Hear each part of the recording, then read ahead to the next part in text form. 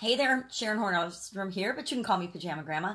In case we haven't met yet, go ahead and put hashtag pajama in the comments below so I know that it's the first time you're being exposed to the Pajama Grandma.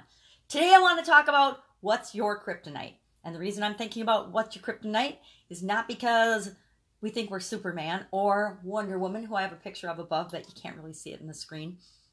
But it's a reminder that we all have things that we're awesome at, that are our genius zone, that we're really terrific at, and we need to build our lives and our businesses and everything that we do around those things. But we also have to keep in mind that sometimes our biggest challenges, our biggest weaknesses, our Achilles heels can be turned into something that we can use as an asset and one of our biggest strengths. And it can be the way to lead us to the success and fame and fortune or whatever we happen to be looking for. So how do we know what those challenges are, what our biggest weaknesses are? Because a lot of times we have blind spots and we don't see our biggest weaknesses.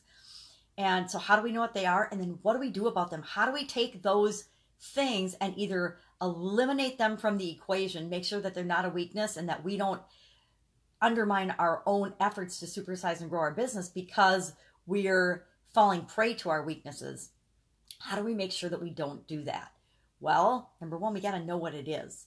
And I have always known, for example, I'm going to give you a personal example, that I have a terrible time asking for help.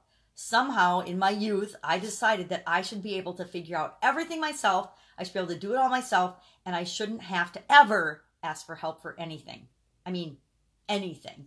And how I've always kind of known that, and but I haven't consciously been aware of it and how it was impacting my life and things that I'm trying to do in my life. And not only in my businesses, but in just my relationships with my family, my home life, my ability to manage certain things or have certain things that I do or don't want in my life.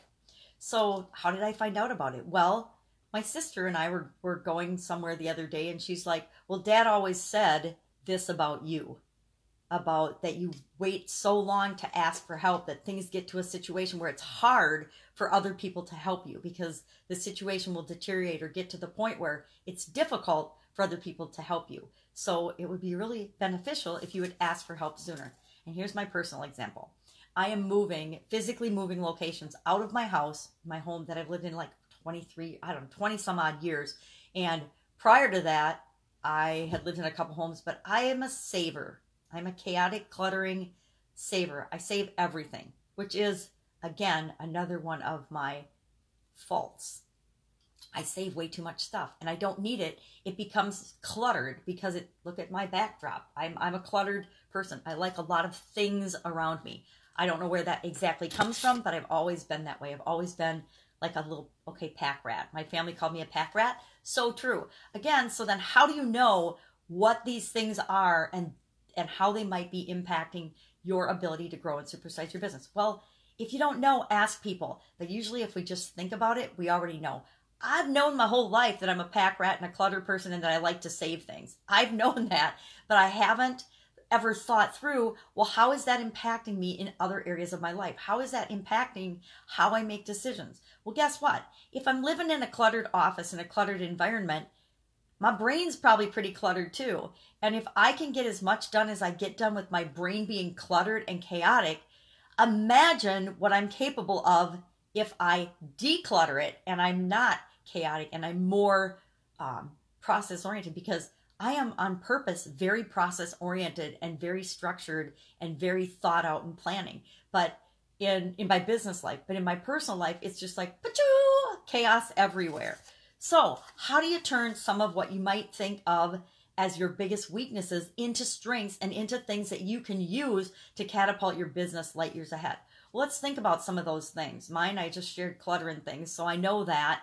And how I'm changing that is by thinking about it differently. Instead of thinking myself as a saver and a collector of things, I'm like now switching to thinking about, well, what might I be capable of? What is my life going to be like? How much faster and easier will my business grow if I'm not in the back of my mind working on this clutter or thinking about all these things I have to do or stuff that I have to deal with? So say you're a person that doesn't think there's enough hours in the day. There's never enough time. You're running around like a chicken with your head cut off. What if you were to create a system for managing your time, prioritizing your time? And there's systems out there, but what if you made your own, one that works uniquely and especially for you? I guarantee other people could benefit from that too. So create your own, solve your own problem first, and then share the solution with other people. What if you are one of the people that thinks you have to do everything yourself? I've been guilty of that in the past.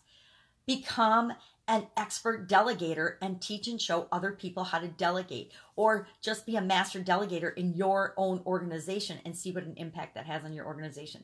What if you don't have enough resources? What if you don't think you have enough money or whatever resource it is that you think you need? Well, get resourceful. It's not about who already has enough money in their pocket to create something. It's about who can get the resources necessary to create what you want in the world. So figure out how to be resourceful and get resourceful, not just think it has to be resources that you already have.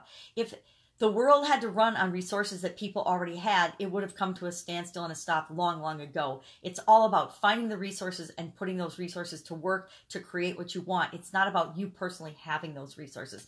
If we all had to know everything we needed to know before we knew it, we'd be screwed, right? So it's the same with resources. Knowledge is a resource. How about imposter syndrome? If you have imposter syndrome, just go out and do what it is that you want to do. Be who it is that you want to be. And then you're not an imposter. You're really being that. And so there is no imposter syndrome. Doing and taking action is the biggest counteracting thing to doubt, worry, fear, or anything else like that, any limiting belief. And then how about if you've got like a huge ego and you're an asshole? Well, I'm just going to say, be yourself, but then pay attention to the reaction you're getting from other people, because there's a whole group of us that can see through if you're being egotistical or if you're being confident. There's a difference, and sometimes it's a fine line, sometimes it's not. But my thoughts around that are always be yourself and be the example for other people. So what's your kryptonite? What's your Achilles heel? What is it that is about you that you either need to, buffer down and get help and support on, or turn into something that you can use to grow and supersize your business and give you a competitive advantage? That's what I'm thinking about today. Go out and make it a fantastic day. And I'll, of course, be with you tomorrow. Bye.